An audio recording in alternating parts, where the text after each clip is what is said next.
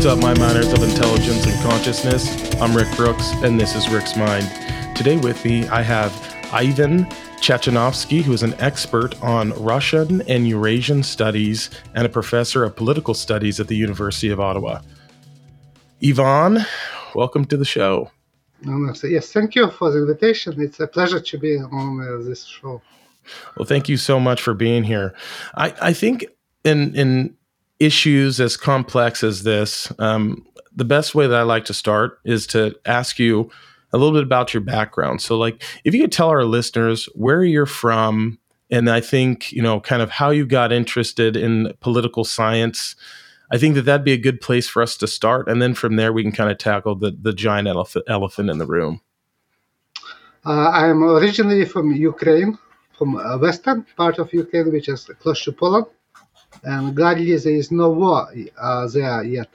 So this is like a kind of a little bit positive, or relatively positive development, if you can say this, because it's huge kind of negative war taking place, which has negative consequences for a lot of Ukrainians. But I'm originally from Western Ukraine, and I studied in the United States. I got my PhD in the US, and afterwards I did research on different topics, and I specialized in politics and conflicts in Ukraine. I wrote my dissertation on this topic and published books and articles in academic journals, and still working now on books about Ukraine, in particular on the war between Russia and Ukraine and other conflicts like Maidan massacre in Ukraine. And I held various academic positions at various universities in the US, State University of New York in Potsdam, at Harvard University.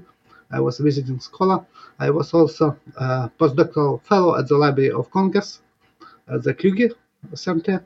And I also did my postdoctoral position at fellowship position, research position at the University of Toronto. And now I am based at the University of Ottawa in Canada. And I began interested in politics when I was a child. I wanted to study politics because this was a very important issue. You have Cold War, and I wanted basically to kind of to become a kind of professor of political science or international relations because of the conflict, because of the Cold War, and because of experience of my parents and grandparents.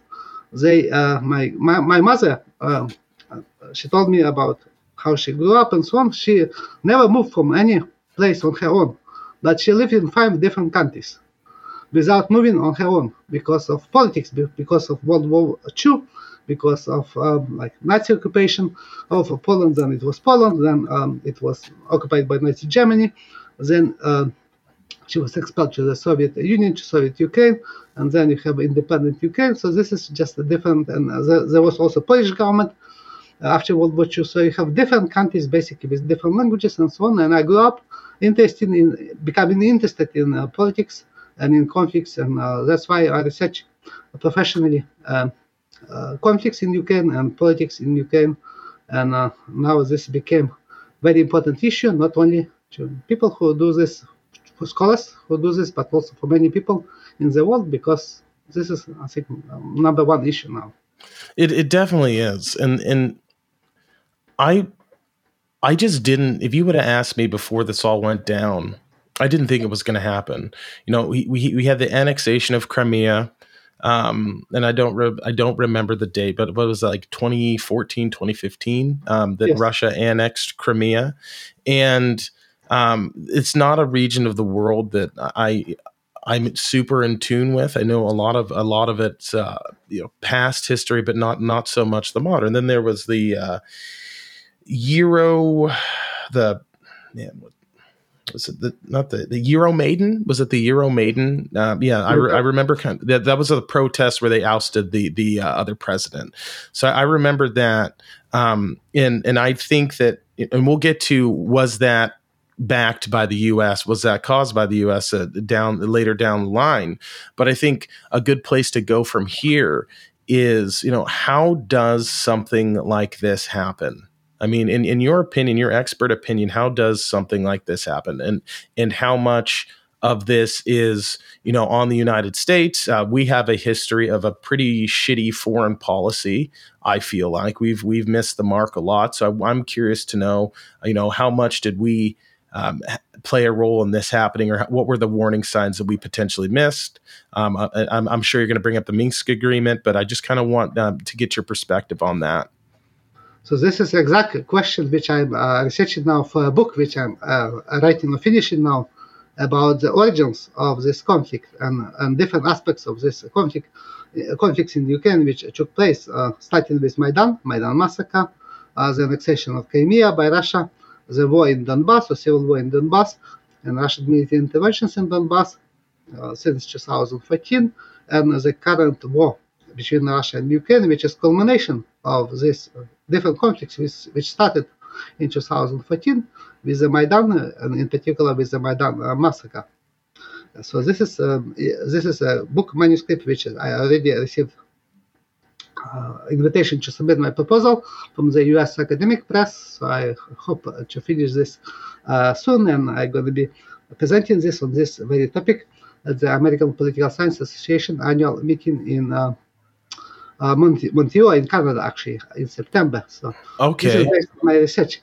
And I can say this is like a most important issue. So I do not yet have all the evidence to say it, because this is still part of research, and not all the evidence is available. But the conflict, again, which is currently going on in Ukraine between Russia and Ukraine, goes back to the Maidan and to the violent overthrow of the Ukrainian government by the means of the Maidan massacre of the police and Maidan protesters. And this massacre was crucial.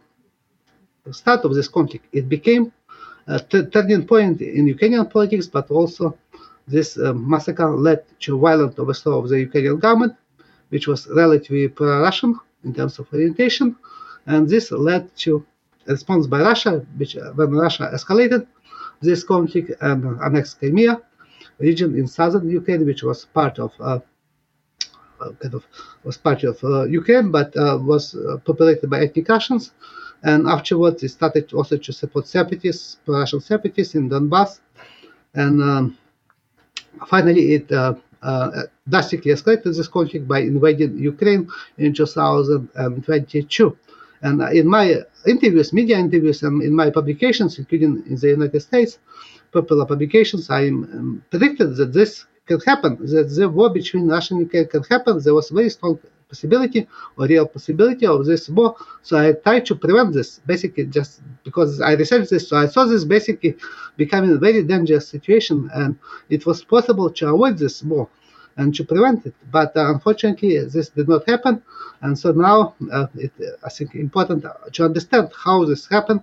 And that's why I'm researching this issue, in particular, role of different political actors, different countries in this conflict. And I'm looking into the role of the United States as well, and in different conflicts, including the war between Russia and Ukraine, but also in because this has also became a proxy war between the Western, and in particular the United States and Russia in Ukraine, but also I'm looking into the Maidan massacre, who was responsible for this, and how this massacre led to the violent overthrow of the Ukrainian government, and what this actually was from a political science perspective, and evidence. Was this a revolution?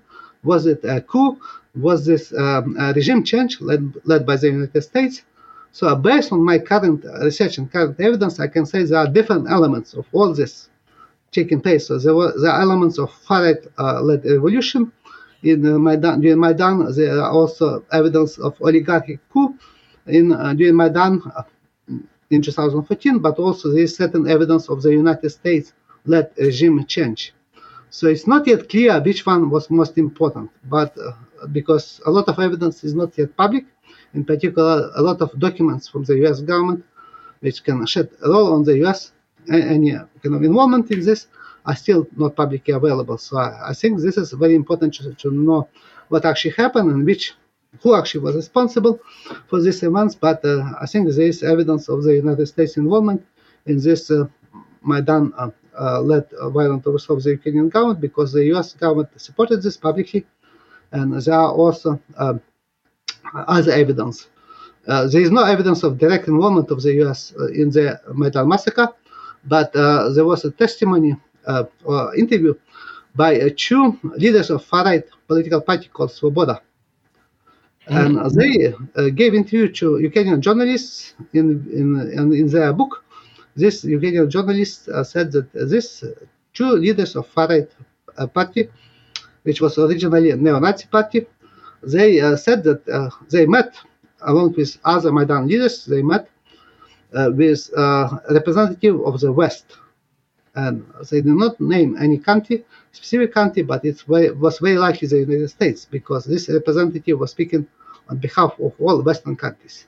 So this only one country can do this, and they basically discussed how Western governments can change their policy towards recognition of the existing then government of Viktor Yanukovych, and they basically discussed how many people need to be killed for the West to stop recognizing the Yanukovych government. And Maidan leaders mentioned like 5 people killed, 20. They said not enough. Western representative told this was not enough. If there would be 100 people killed then on Maidan, then the US and other governments, basically the Western governments, would change the recognition of the Yanukovych government and would support Maidan opposition. And this is exactly what happened. After Maidan massacre on February 20th, there was close to 100 Maidan protesters killed during this very violent event, and immediately on this, after this massacre took place, like within hours, there was a name for this protesters who were killed. They were called Heavenly Handed, and so this became a very kind of widely kind of mentioned name of protesters, Heavenly Handed, who were killed, even so they were not exactly 100, but very close to 100, and many of them, or some of them, were not even killed during the Maidan, but they were included as a part of these victims in order to create like Heavenly Handed. And immediately after the Maidan massacre, without any investigation, the U.S. government and other Western governments stopped recognizing Yanukovych government, and they supported opposition. They recognized new government of the Maidan, which was led by the Maidan opposition, including far-right parties, including from Svoboda. So this is just one evidence of the U.S. involvement or Western government involvement in this regime change. And even then President Obama, when he gave interview after the Maidan took place, he said that U.S. administration, his administration, was involved in arranging a transition of power in Ukraine during the Maidan. So he also said that there was U.S. involvement, but he did not specify what kind of involvement was. But I think this is very important to say that this was not only a Ukrainian kind of led event, but there was United States involvement. And after the Maidan massacre, after the new government came to power as a result of Maidan massacre, Ukraine became what I call a U.S. client state, because U.S. government became very strongly involved in Ukrainian politics and in policy and key decisions by Ukrainian government, like not to resist Russia, to annex Crimea. This was done by basically because the U.S. government U.S. government officials told Ukrainian government officials what to do and what not to do. And in specifically about Minsk agreements, this was U.S. government officials who said to Zelensky and to Poroshenko that these agreements should not be implemented. And they basically, Ukrainian government followed this again, because Ukraine became very dependent on the United States. And U.S. government, in particular, then Vice President Biden, who was before he was elected president of U.S., he was vice president of the United States under Obama administration, and he was responsible for relations with Ukraine. And so he was very active in 2014 in all these events, and specifically after new government was formed, he became involved in deciding or supporting who would become Prime Minister of Ukraine, who should be dismissed, and who would be nominated. So this kind of another illustration that U.S.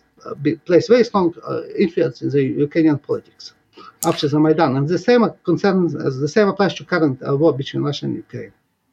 Wow, I understood it at I thought a little deeper level than most people, but you went very granular there, and that was a lot of information. And thank you for sharing. But those some, I mean, I wouldn't call them accusations, right? Like that you have the documents that you've read, but that is wild. And just so the folks that aren't as familiar, the Maidan massacre is essentially where the protesters were protesting in the Maidan Square, correct? Am I correct with that?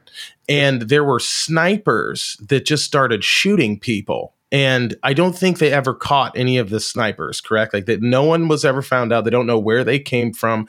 And it was super fishy. And you were saying that you'd found a document that said how many people need to die at this protest in order for the West to back us. Just like really quick catch up, make sure everyone's following along. Is that a pretty good assumption of a very shortened version of what you were saying? Yes, there were like interviews by two leaders of Maidan in the Ukrainian book, which is published in Ukrainian, and I cited this in my studies. In addition to this, I did research about Maidan massacre, who was responsible, who actually committed this mass murder, and this is again published in peer-reviewed journals, presented in U.S. conferences, academic conferences, published in books. So my research is academic one, but I found a lot of evidence, which is I think overwhelming, without any doubt. I can say that this massacre was conducted in front of thousands of people, like witnesses, in front of hundreds of journalists from different countries, including the United States, like CNN footage, like BBC, all this major NBC and CBS. I checked their footage, I searched their footage and videos about Maidan massacre live film during this massacre. So all this evidence shows that this massacre was not conducted by government snipers or not by the police, which were tied for the massacre, but still there is nobody convicted for this mass murder. But this was conducted by snipers who were located in Maidan control buildings, and specifically they killed and wounded both police and Maidan protesters in order to falsely blame government forces, to falsely blame government snipers in order to delegitimize, basically to say that they were responsible, that this was massacre on orders from the Yanukovych government, and this led to his overthrow because he was removed by the parliament and he was blamed for the massacre. And the West, basically including the United States, stopped to recognize him as a president of Ukraine. And then Biden, in his memoirs, he says that when the massacre happened, just immediately after this, he called Yanukovych and told Yanukovych that he basically needs to leave Ukraine because he needs to leave presidency of Ukraine, and he has to leave Ukraine as well. So this is just kind of without any investigation. This was again immediately blamed on Yanukovych. Even so, all the evidence, which is not only evidence which is publicly available, which I collected, like hundreds of testimonies, more than 500 witness testimonies about snipers, videos of snipers. There is also evidence from Maidan massacre trial and investigation, which is publicly available. I posted on my YouTube page.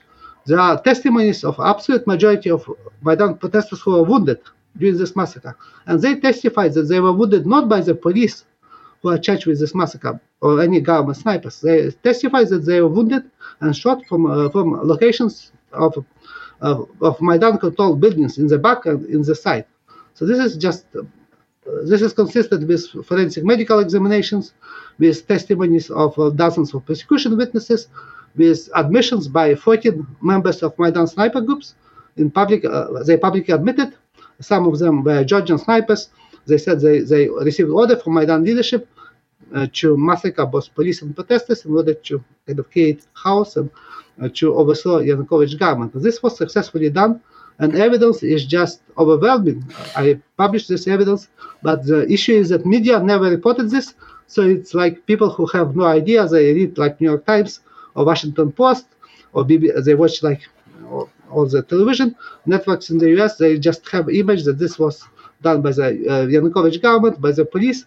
Even so, there is nobody basically charged with this, nobody convicted for this massacre, and the trial is still ongoing. But all the evidence shows that that this massacre was not conducted by government snipers, but was conducted by the opposition snipers, including from far-right organizations like Svoboda and the right sector. So, and when I want to be very, very clear with our listeners, you are not pro-Russian at all. You've been on record many, many times saying that this is an illegal invasion. It is a violation of international law, but you are just presenting the evidence as where it points to, right? Like this is just you're stating facts. Like this wasn't this. There's a lot of shady shit going on, and you're presenting that. But I mean, just you're definitely you're not pro-Russian. You are, but you're also a historian in a certain context, and it's my understanding, and correct me if I'm wrong, that the democracy Ukraine has never really actually had a democracy. It has generally been more along the lines of what's set up in Russia, correct? It's oh man, I can't think of it. It's not a junta. That's in South America. It's not coming to me. But Russia is not. Or Ukraine is generally the governmental structures of Ukraine. Like how does it? John, go ahead. Do you mean oblast? Yeah, an oblast. Yeah, I think so. Is that the type of government it was before they overthrew the character in 2014? So I studied this issue as well about the issue if Ukraine is democracy or not, and I can say again based on my research, not again this is not any politics. I have nothing to do with Russia, and I supported democracy since I was a student in Ukraine. So I actually went to the first demonstration, pro-democracy, anti-Soviet demonstration in 1988, when there was still Soviet Union, and there were just few dozen people on this demonstration, which was in Kiev, downtown Kiev. So I was the one who actually attended basically the first public illegal demonstration against the Soviet Union, and I have nothing to do with Russia. I always supported Western style democracy in Ukraine, but unfortunately, according to my research, Ukraine is not a democracy; it's largely undemocratic. So, in terms of form of the government, Ukraine is actually very closely to Russia. It's mostly undemocratic government. And Zelensky is not a Democrat, as he shown by the Western media. He's actually basically now closed all the opposition parties. Basically, he banned all the opposition parties. He just allowed one television channel, which all the television channels, basically news channels in Ukraine, just show one content, which is pro-Zelensky content. So they have just one program, like only one news program, or the same news program on all television channels. So this is just one television show. So you can imagine if this would be like Fox News, would be translated on CNN and MSNBC, and would be supporting basically Donald Trump, or like CNN content would be supported, would be shown by all other television stations when Biden was president. So there would be no opposition at all. Just everything would be pro-government, and this is what happened now. So Zelensky basically, and he even accused all his opposition, leaders of opposition, basically being Russian agents and committing state treason, and charged them with state treason. So basically, that's why there is no real opposition now in Ukraine, and I think this makes Ukraine very similar now to Russia, and Zelensky wants to be a new kind of Putin. This is, I think, his goal, and continue to his public image, and all this his public relations campaign, which is very successful because he is by his professional occupation, he is a very good actor. He was in industry, entertainment industry, but he's not a very democratic politician, to say this much. You're blowing my mind. I didn't know what we were gonna get into, and there's so many things I'm learning right now. I had no idea that I didn't know he had grabbed so much power during this and he's completely backed by the West right now, and he's almost being used as a pawn in this giant, in the geopolitical sense. Like I mean, for the images that we are getting back in the States is that like this is like the like the great man theory of history. Like, this is a man that, like, somehow over all the odds got elected. He was an actor on a famous, like, a comedian. He's a comedian that became president, and then all the world turned against him and his country, and he's rallied the troops, and he's holding off this Eastern advance from the Red Army, so to speak, right? That's how I would sell this. And it's interesting to hear a different, maybe an unbiased perspective of actually what's going on, because none of us are there. During the initial push of the Russian forces, I'm a military history nut, so I was freaking out and watching way too much battle footage and just like getting way too engrossed in this. But the one thing that I didn't do is I started researching it, and I realized how incredibly nuanced this was, and that there is a different perspective. There is the Russian perspective. And, I don't know if we are even talking to them, which I think is, hopefully we are. We're still able to communicate, and you can answer that a little in a second. But what I started to realize is that from their perspective, the United States has, from their perspective, they've had an open hand toward us for years, and we've kind of slapped it away. And granted, they've done terrible things, and as have we, but they wanted to join NATO at one point. We said no. During the reunification of Germany deal, part of the deal was that NATO wouldn't expand eastward. We said yes, and then we lied, and we added a few countries into the NATO bloc, which they feel like is threatening their borders. The line that they drew essentially was Ukraine, and there's a lot of countries that I'm leaving out just because I have a terrible memory today. But from their perspective, like, they've always been like, we want to be your friends, or we feel like we want to be your friends, but you guys always have us as an enemy. And Ukraine, as they started to draw closer to the West, to me, the way I looked at it is if China wanted to build a base in Mexico, we wouldn't let it happen. And I feel like that's my perspective of it. That's my understanding of it. And I'm curious to get your thoughts as to if I'm way off base, or if I'm getting close to hitting a home run here. Yeah, I think this is very close to home run, but I can say this is more precisely, it would be a similar situation to Canada and the US. Yeah. Because of close historical ties, not only just geographic location, but very close historical and ties. So they used to be one country, and like Canada and the United States, basically before independence, US independence. But Yep. But in terms of history, before they became independent, but and Canada would be a kind of very similar kind of relationship as Ukraine to Russia. Okay. So as Canada to the United States, and I mentioned this also in my interviews, and this is also important because I research, another area of my research is United States and Canada, comparing US and Canada. So this is kind of also related, and I can say this is an important issue about actually Russian invasion, because obviously this is illegal invasion. It's not justified by any kind of pretext which was given by Putin in invading Ukraine. It was illegal under international law, and claims by Putin that Ukraine is going to become member of NATO in the near future, would become a base for military missiles or weapons from the West.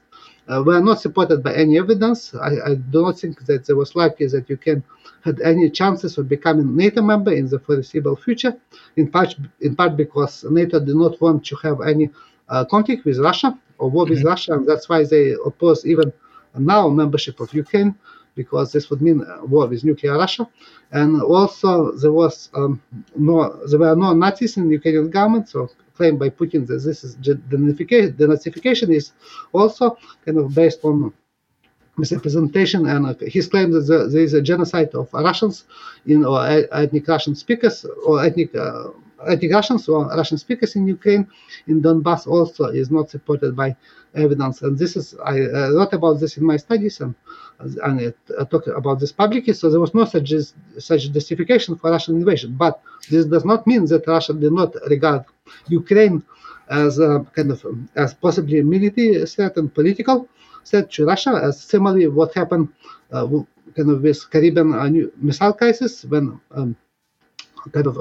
when the Soviet Union used Cuba to deploy nuclear weapons, so they believe there was such possibility, so they claim this as also justification for this invasion because this can happen in the future. So they believe this might happen, and also they say that this is Ukraine basically was used as a tool against Russia, and now when the United States basically uses Ukraine and other Western countries use Ukraine as to wage a proxy war with Russia. So this is actually Russian government says basically this is what they wanted. They were concerned about because this is like testimony that their claims that the West is only interested in using Ukraine as a tool against Russia is now kind of backed by a policy of the US by giving weapons, basically by using Ukraine to fight Russia without actually deploying US military or NATO military forces in Ukraine, but giving weapons and giving like intelligence and other support, money basically for the government and so on. So that's why I think kind of pretext for invasion was illegal, and invasion was illegal, but this does not mean that there was no way to avoid this. It was possible to avoid this war between Russia and Ukraine, and I mentioned specifically in my interviews and in my publications before this war was launched by Russia, I said that there was such possibility, for instance, by Ukraine becoming neutral country. So there was no possibility of NATO membership of Ukraine, even so such membership was mentioned as a possibility by NATO in 2008. But this means it was very easy for Ukraine to abandon this goal of NATO membership and become a neutral country and accept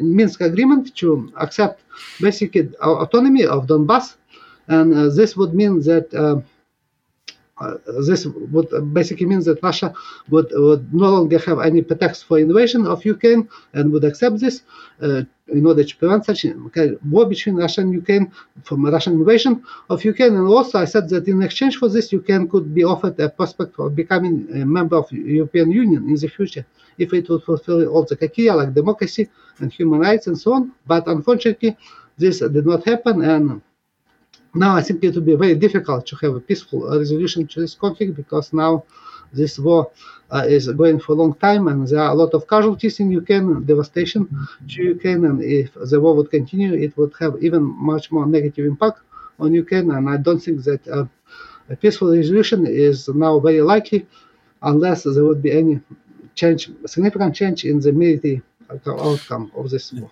We're getting to a point where too much blood is being shed, but I do want to push back on something. You did mention that there was no evidence for like a genocide towards Russian speakers in, I believe, the Donbass region, correct? Yes. But I am curious because it's my understanding that there were laws passed to kind of get rid of the Russian language, right? Which could be a bit of an aggressor. Language is very, very important. Your home country of Canada, they have laws in Quebec that it's illegal, I believe, to not teach French. So that's a very, very important language. Is very, very important. The second thing I want to know is there any credence to the Russian claims that Ukraine was shelling Donbass? Because there was, I believe, a separatist movement, and then also it's like a 3-part question. How deep is this separatist movement in those regions, Donbass and Luhansk? Is it as widespread as the Russian propaganda machine wants to make it, or is it as faint as the West? It's probably somewhere in the middle, but I'm kind of curious. So just kind of to reiterate it, was Donbass shelled by the Ukrainian government? Were there laws passed against Russian language speakers, and how deep is this so-called separatist movement, or is there one? Yes, I researched all these issues, and I can say that there was shelling of Donbass by the Ukrainian forces since 2014, when the civil war started. And this war was started not accidentally; it started in Donbass, because I published my book about regional conflicts and divisions in Ukraine in 2006, before this conflict started, in which I said that there was a real possibility that Ukraine could face a breakup of a country, basically separatist division in Ukraine, in particular by looking to separatist two regions in Ukraine which I identified were Crimea and Donbass. Based on my research, based on public opinion surveys, which shows that there was absolute majority support for joining Russia in Crimea. In the 1990s, it became smaller when Yanukovych was elected, but still very significant, and majority supported joining Russia after the Maidan, when there were laws adopted against Russian language and a new government came to power which was anti-Russian. So the similar situation happened in Donbass. So in Donbass, I mentioned this separatist, that this was separatist region, significant support for separatism even before Maidan. After the dissolution of the Soviet Union, there was a significant support for separatism in Donbass and in addition to Crimea. And the same happened after the first Maidan in 2004, when also Russian government was basically replaced after they attempted to falsify election results, and they were based in this region. And Yanukovych in particular, they was not elected president, and he was actually, and other politicians that supported separatism or autonomy for this region. And after the Maidan happened, I conducted actually a survey. I commissioned a survey in Ukraine from a company which is most reputable company, sociological company in Ukraine, Kyiv Institute of International Sociology, International Sociology Institute, and they conducted this survey for my research project, which I published in Washington Post and presented in American Political Science Association conference and published in a book and in as article in peer-reviewed journal, which actually was the most cited article on the civil war in Donbass in Google Scholar. So this is just based on this survey, I can say that there was a significant support, majority support for separatism in Donbass. So, but different forms of separatism. Not all of them supported joining Russia. Some supported independence of Donbass, and many Ukrainians supported autonomy of this region within Ukraine.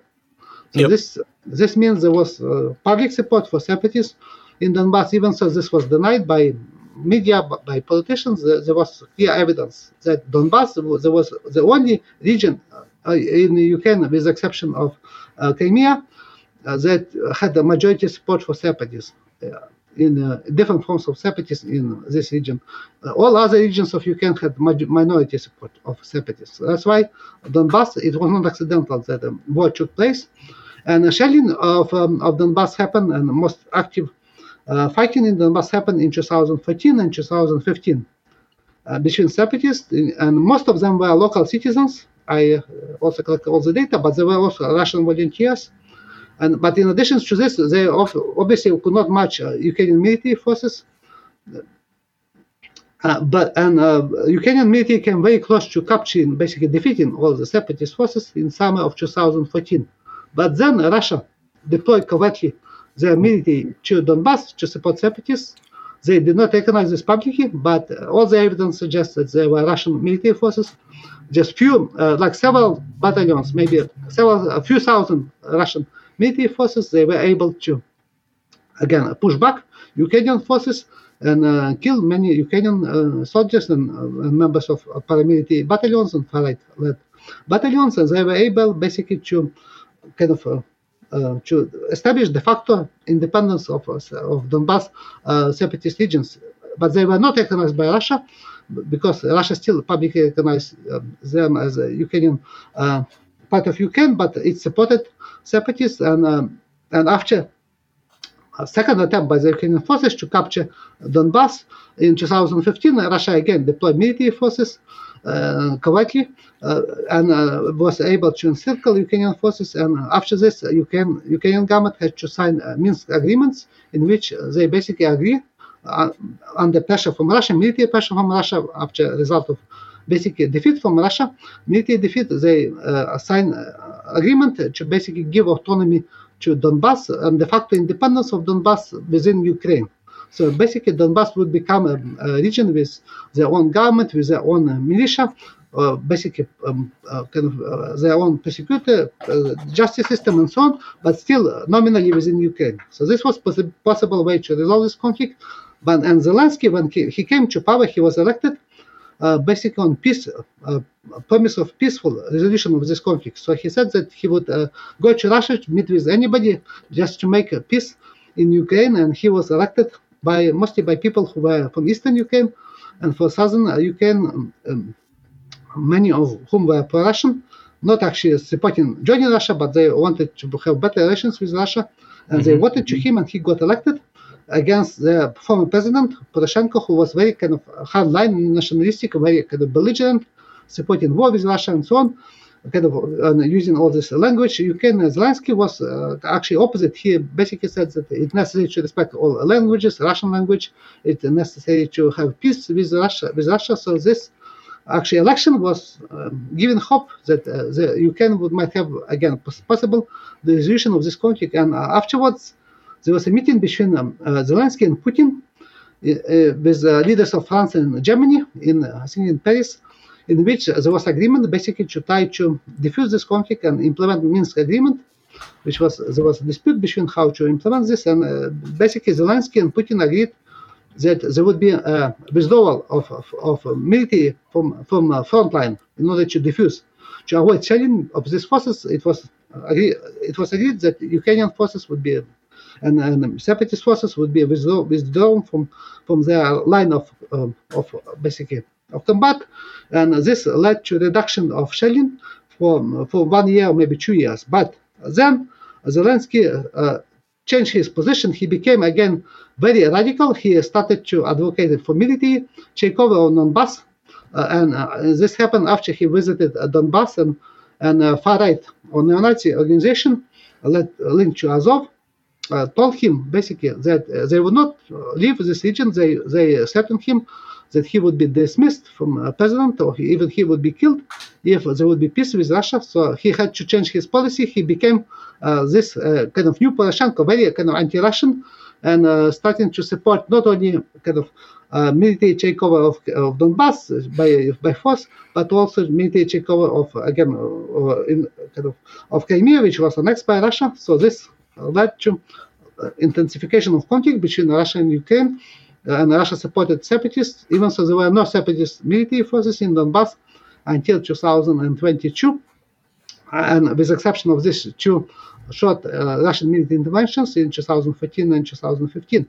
And there was increased shelling shortly before the war started, but the shelling of Donbass was not comparable in any form or in scope to what happened in 2014 and 2015.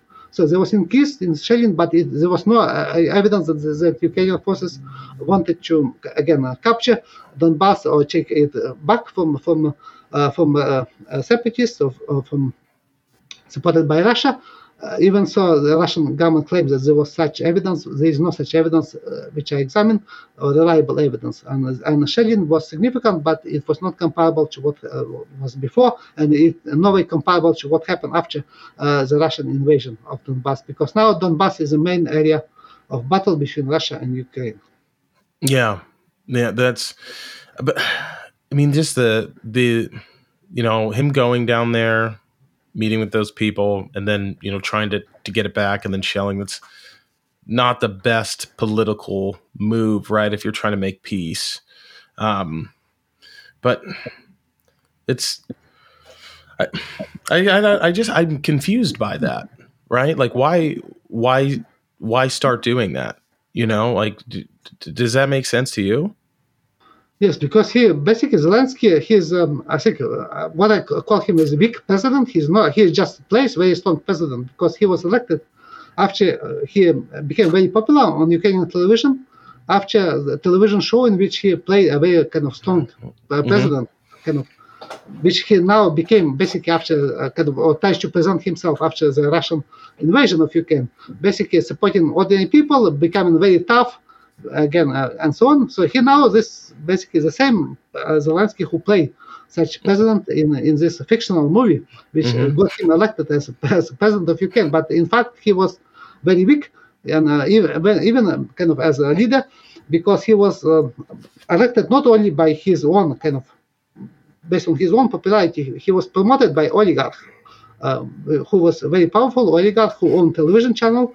In which this television show was shown, and Zelensky was basically backed by oligarchs to presidency of Ukraine. So he was already a kind of client of this oligarch. So he was elected to basically not only again become president, but also to support economic interests of this oligarch who had the problems. And he actually recently even investigated in the United States for corruption. By he bought a lot of property from money from his bank, which he laundered from Ukraine in Cleveland and in Texas. He bought a lot of like factories, buildings, and steel mills and so on in Texas and in Cleveland, in Ohio. And now FBI investigated him. So he was in very hot water, but basically he he supported Zelensky, and Zelensky became his president. But after election, Zelensky became actually more influenced by the United States and also by far right. So who threatened him publicly if he would make a deal with Russia. So he basically caved to such pressure, and that's why he's not very strong, because if he was a leader of Ukraine, he would just do this, even because he had popular mandate. He had 73% support of Ukrainians, but he basically was threatened, and he felt that it's more dangerous to oppose far right, who could have shot him or just tried to overthrow him. And there was a real possibility of this because they attacked his office. They put a swastika on his office just 1 year ago. This was again they threatened him publicly to harm him in Kiev if he would make a deal with Russia. So this is done openly without any consequences. And basically, police stood by. The police stood by, and so this means few thousand people who have no power, like they are not elected, but they have power basically to overthrow Ukrainian president. And this is why this was very dangerous. And the U.S. government also did not, because U.S. government had very strong influence on Zelensky, and they could tell him basically to try to make a peace deal, but they told him opposite. And when this impeachment happened in the United States, there was a very famous case of a phone call between Donald Trump and Zelensky. Mm-hmm. And what surprised a lot of people actually when this in Ukraine, when this phone call transcript was released, that Zelensky became in his phone call, he was again very deferent to Trump. So he will like say all this trying to please Trump. So this was not like talk between two leaders of countries, but Zelensky was basically trying to do this all this to please Trump by giving him everything and saying all that he regarded Trump as the greatest politician and so on. This is like all this talk, basically trying to be liked by Trump and not to be a leader and preserve this independence. And that's why this was shock to many people that Zelensky basically was trying to not be a real leader of Ukraine, but was trying to be liked by Trump and basically trying to please him in any way and form. And this happened the same with Biden when Biden was elected. So Zelensky tried to please him, and he one way to do this, he also closed opposition television channels because they were supported by a relative Russian party, and Zelensky decided to please Biden by giving him present by closing opposition channels which were linked to Russian political party, which was relatively pro-Russian. They not supported Russian invasion, but they advocated closer relations with Russia and peace with Russia, which was considered then again basically a treason. And now this leader of this party is arrested by Zelensky and put in prison. So that's why so any this is why I'm saying I was telling my students even before this war started, I was saying to my students that Ukrainian politics is more interesting than Hollywood movies. Yeah, imagine this is like you watch this and this is like the reality of this television show. It's like it's like the reality. Anytime someone has a little bit of common sense, there's like, all right, there's a way we can cut a deal to get us out of here and be free. Someone comes in and kind of fucks it up. There's like 17 different, you've got the far right, you got oligarchs, you've got people that are like, well, we kind of like Russia, let's keep them, let's get closer to them, and then also appease the West. You have a president that's weak, that's trying to please everybody, but he's kind of corrupted as well. So it's almost like the perfect storm of FUBAR, right? It's just it's not good. How do we get out of here? How do we cut a deal? You have the fighting's intensifying, and to be fair, and to be honest with you, I was obsessed with this in the beginning, and it started to consume me and started to really pay, I feel, a little bit too much attention to this, and it's not good for my mental health, right? Like so I kind of have been dropping by, but is my understanding that the fighting is intensified, it's getting more bloody. I think the Russian advance has stalled to a certain degree. Am I correct in that assumption? No, I think this is like Russia originally. I think to do this very fast, so they wanted they invaded Ukraine from different directions. Mm-hmm. And from the north in Kyiv area, also from the south and from Donbass and Kharkiv area, from the east. And they specifically, I think their goal was not to capture Ukraine, not to occupy entire Ukraine, but to force a regime change from pro-Western government to pro-Russian government. And they wanted either to change the government. Basically, if the Ukrainian government, they expected maybe Zelensky would not fight because Russia has military advantage, so they maybe believe that or his military would not fight, and they basically would be able to easily replace the government in Ukraine, in Kyiv, with a set of Russian military forces nearby. Or they expected also that another alternative was that Zelensky would himself agree to demands by Russia to have neutral status for Ukraine, to basically give a Russian language official status, and to ban basically or kind of denazify Ukrainian politics, which again Russia uses this body, but basically this could have been done by limited far-right organizations and policies.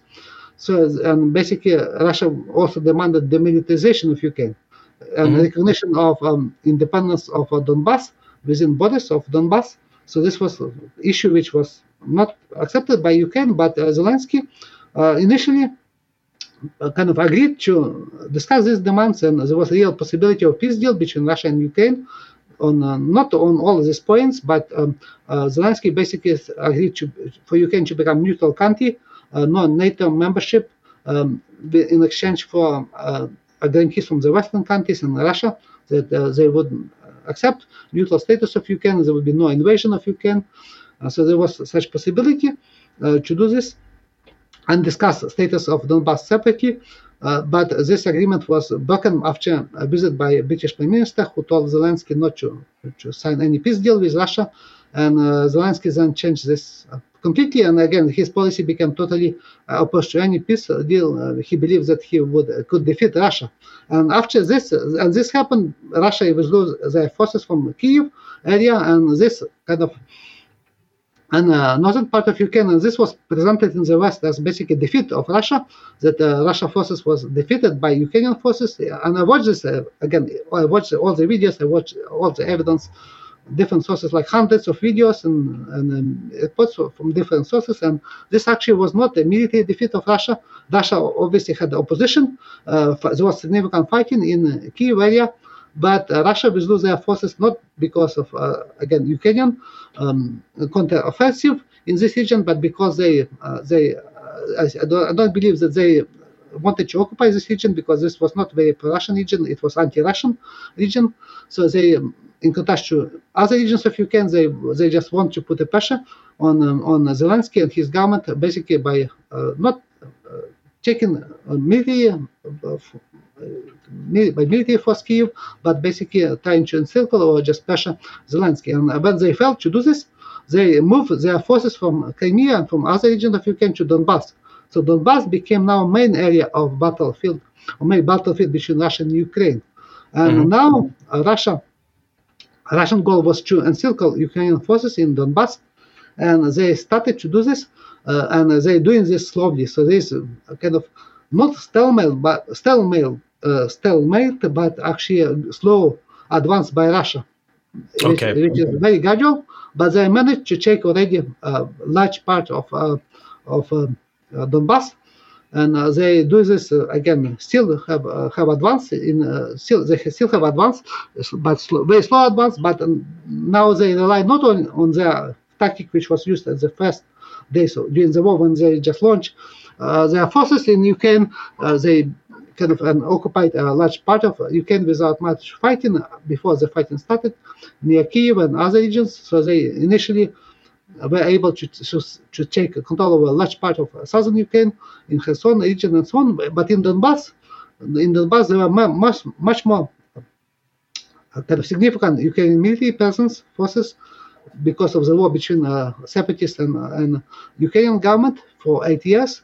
So there was a very significant military presence of Ukraine, and forces there were most professional and most committed to fight with Russia, and they were all already built defensive positions. So now Russia relies not on their kind of all this kind of tactics which they tried to use in the first days of war. They now use artillery and heavy bombardment of these areas. So now there are very significant losses from Ukrainian forces there from artillery and bombardment by Russian forces each day. And Zelensky recently stated that there were each day in Donbass about 100 Ukrainian soldiers killed and 500 wounded each day, just in Donbass.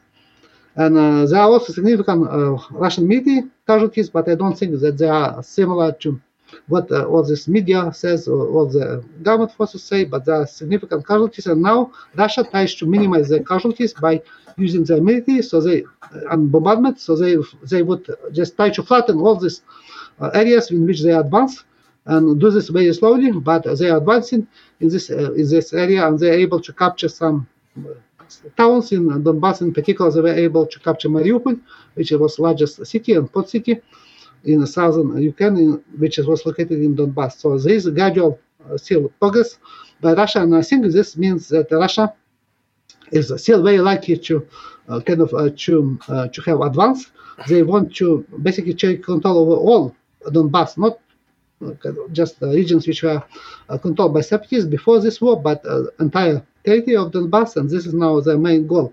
But if there would be no peace agreement, the Russian forces might, after the Donbass, after they would be able to defeat or take control over Donbass, occupy entire Donbass, they might go to other regions of Ukraine in the south, maybe Odessa, maybe Zaporizhia, if there would be no peace agreement. So, but this would be very difficult to do. But that's why I'm not sure. I think that Russians also might have preferred to have peace agreement, but now I think they plan to annex Donbass and other regions of Ukraine which are occupied by Russia, or which would be still occupied by Russia in the future if the war would continue. Yeah, and that's kind of what I was wondering, because if peace, what's going on here is we got to make peace profitable. War is stupid. It's terrible. And we have to figure out a way to make this profitable, right? Like I think if Russia could get Ukraine not to join NATO and to be a neutral country, potentially, I mean, now they'd be like, you have to demilitarize because like we're at war and I don't like this and we could technically want to win, then I think we could stop the bloodshed. But if not, and I'm Putin, I mean, and also I'm a huge conquest person just because of the history. So that you take this with I'm taking the whole thing, which would be incredibly expensive. And I don't know if Russia could, potentially pull that off or hold it. And you'd lose all, they've lost quite a bit of prestige in the international community because of this. But, let's not forget that the United States is just as guilty. Like the whole Iraq thing, that was definitely an invasion of a sovereign nation. We broke international law, and we did the same exact thing. We've done that hundreds of times. Maybe not hundreds of times. We've done that quite a bit. So, it's a very complex issue. I really hope that the light bulbs will turn on in our leaders' heads, and we'll realize that we got to make peace profitable. It's been a long time since we've had two powers going at each other. And I mean, Russia is definitely a world power with a nuclear power. And I think that, and the institutional memory of the World War II veterans is leaving us.